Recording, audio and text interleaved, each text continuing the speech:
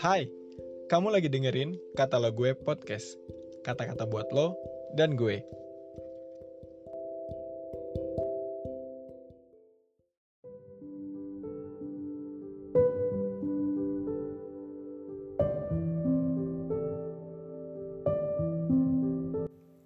Hai Sobat Muda, selamat pagi. Hari ini kita mau membaca dari Yohanes 10 ayat 10 sampai 16. Yohanes 10 ayat 10 sampai 16. Pencuri datang hanya untuk mencuri dan membunuh dan membinasakan. Aku datang supaya mereka mempunyai hidup dan mempunyainya dalam segala kelimpahan. Akulah gembala yang baik. Gembala yang baik memberikan nyawanya bagi domba-dombanya. Sedangkan seorang upahan yang bukan gembala dan yang bukan pemilik domba-domba itu sendiri, ketika melihat serigala datang, meninggalkan domba-domba itu lalu lari. Sehingga serigala itu menerkam dan mencerai-beraikan domba-domba itu. Ia lari karena ia seorang upahan dan tidak memperhatikan domba-domba itu. Akulah gembala yang baik dan aku mengenal domba-dombaku dan domba-dombaku mengenal aku. Sama seperti Bapa mengenal aku dan aku mengenal Bapa, aku memberikan nyawaku bagi domba-dombaku. Ada lagi padaku domba-domba lain yang bukan dari kandang ini, domba-domba itu harus kutuntun juga, dan mereka akan mendengarkan suaraku, dan mereka akan menjadi satu kawanan dengan satu gembala. Hari ini renungan kita berjudul Gembala yang Baik Peduli dengan Hidup Kita.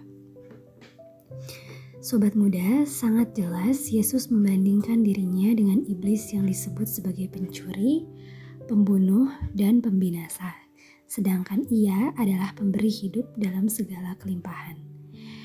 Yesus tidak menyediakan hidup pas-pasan, tapi hidup dalam segala kelimpahan. Sewajarnya banyak orang tertarik dengan apa yang Yesus tawarkan, karena siapa sih yang gak mau hidup berkelimpahan? Namun anehnya, mengapa masih banyak orang yang tidak percaya dan tidak mau menerima tawaran tersebut? Menurut statistik, 2 dari 3 penduduk bumi belum percaya dan 1 dari 3 orang yang percaya belum semua sudah mengenal Yesus secara pribadi.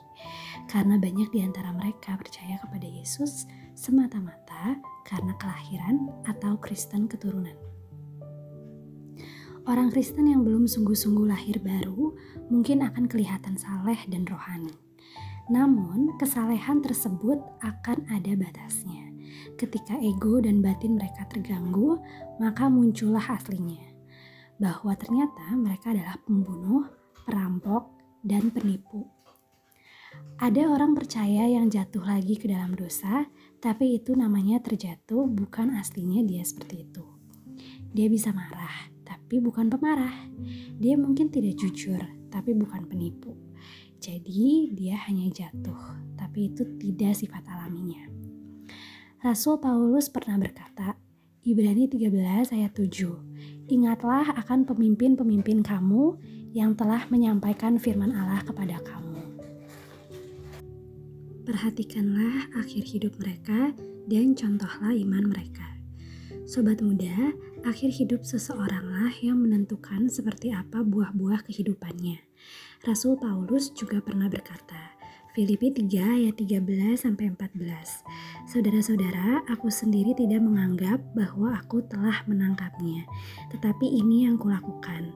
Aku melupakan apa yang telah terjadi di belakangku dan mengarahkan diri kepada apa yang di hadapanku, dan berlari-lari kepada tujuan untuk memperoleh hadiah, yaitu panggilan surgawi dari Allah dalam Kristus Yesus. Semua yang sudah terjadi tidak bisa diulang, maka kita bertanggung jawab atas hari ini dan hari besok. Paulus katakan apa yang telah lewat lupakan saja. Kalau ada dosa yang kita akui dan tinggalkan. Kita beriman ketika diakui maka dosa itu sudah dihapus. Jadi tidak perlu kita pikirkan sehingga iblis bisa ambil bagian menuduh dan mengintimidasi kita, sehingga justru kerohanian kita mundur karena intimidasi dari setan ini. Paulus tidak membiarkan dirinya untuk menyesali diri sendiri.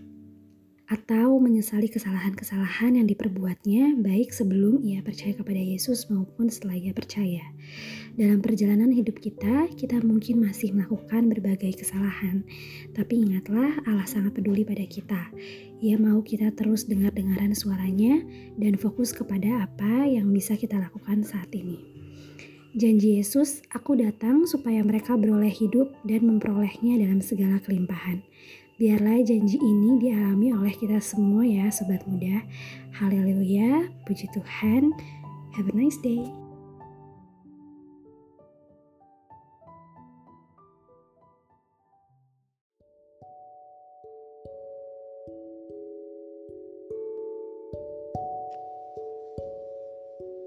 Terima kasih ya udah dengerin podcast ini. Jangan lupa di follow dan juga di share ke teman-teman yang lain ya.